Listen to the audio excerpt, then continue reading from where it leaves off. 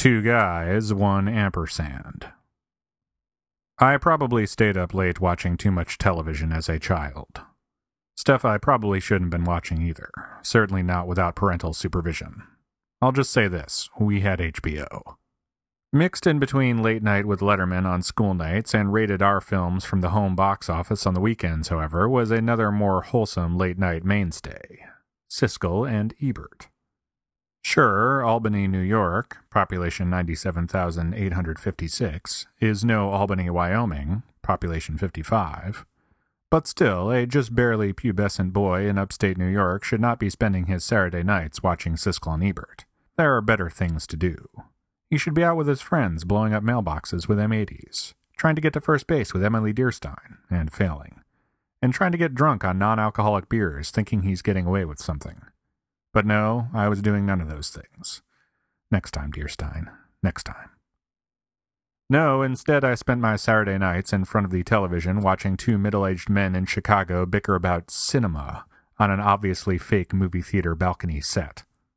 Siskel and Ebert aired every Saturday night on the local ABC affiliate in Albany.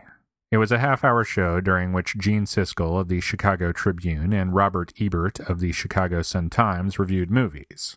They'd usually cover about 5 or 6 movies in that half hour, so it was fast-paced and, depending on the movies being reviewed, an amazing battle of wits, and frequently bald jokes and fat jokes. Some have called Siskel and Ebert the original frenemies, but unfortunately Steve Jobs and Bill Gates beat them to that honor by a few years. Possibly Mario and Bowser as well. And Michael Jackson and Prince, and John Adams and Thomas Jefferson. Right, moving on. Still, frenemies is a fair assessment of the Gene Siskel and Robert Ebert relationship. Clearly they enjoyed each other's company up on that fake balcony, but there were definitely many times when it seemed like they were going to throw each other off that balcony as well.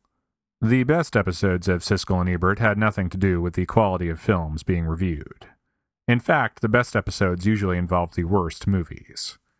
Good movies were always going to get 2 thumbs up, and mediocre movies aren't worth arguing over. It's the bad movies that were the wild cards that spurned debate.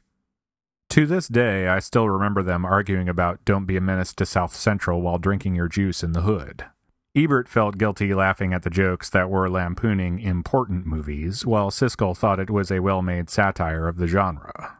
It doesn't get any better than watching 2 middle-aged white dudes having a serious argument over the merits of a so-so Wayans Brothers spoof of critically acclaimed movies about race. That's just good television. For the record, I agree with Siskel on that one.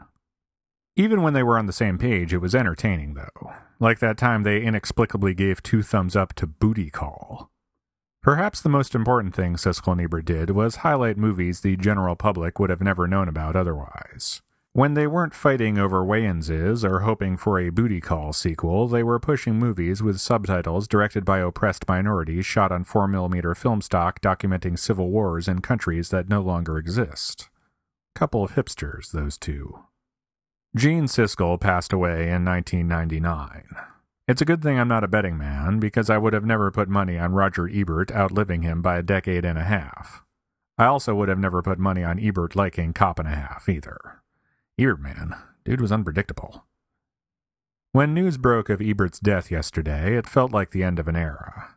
Roger Ebert wasn't always right. Cop and a Half, Don't Be a Menace to South Central while drinking your juice in the hood, Knowing, seriously, 4 stars, video games. But he was always an interesting read. I watched some Ebert and Roper after Gene Siskel died. It was fine, but it wasn't the same. Roger and Richard didn't have the same chemistry that Roger and Gene had. There's probably a Sam and Diane versus Sam and Rebecca analogy here, but I'm going to let you guys handle that one. Sure, part of the reason Ebert and Roper wasn't the same as Siskel and Ebert was the chemistry between the 2 dudes up in that balcony, but I think it was also a matter of timing. Apart from a 30-second TV spot here and there, in the mostly pre-internet world of Siskel and Ebert, their show was the only way outside of the multiplex to get a feeling for what was coming soon to a theater near you.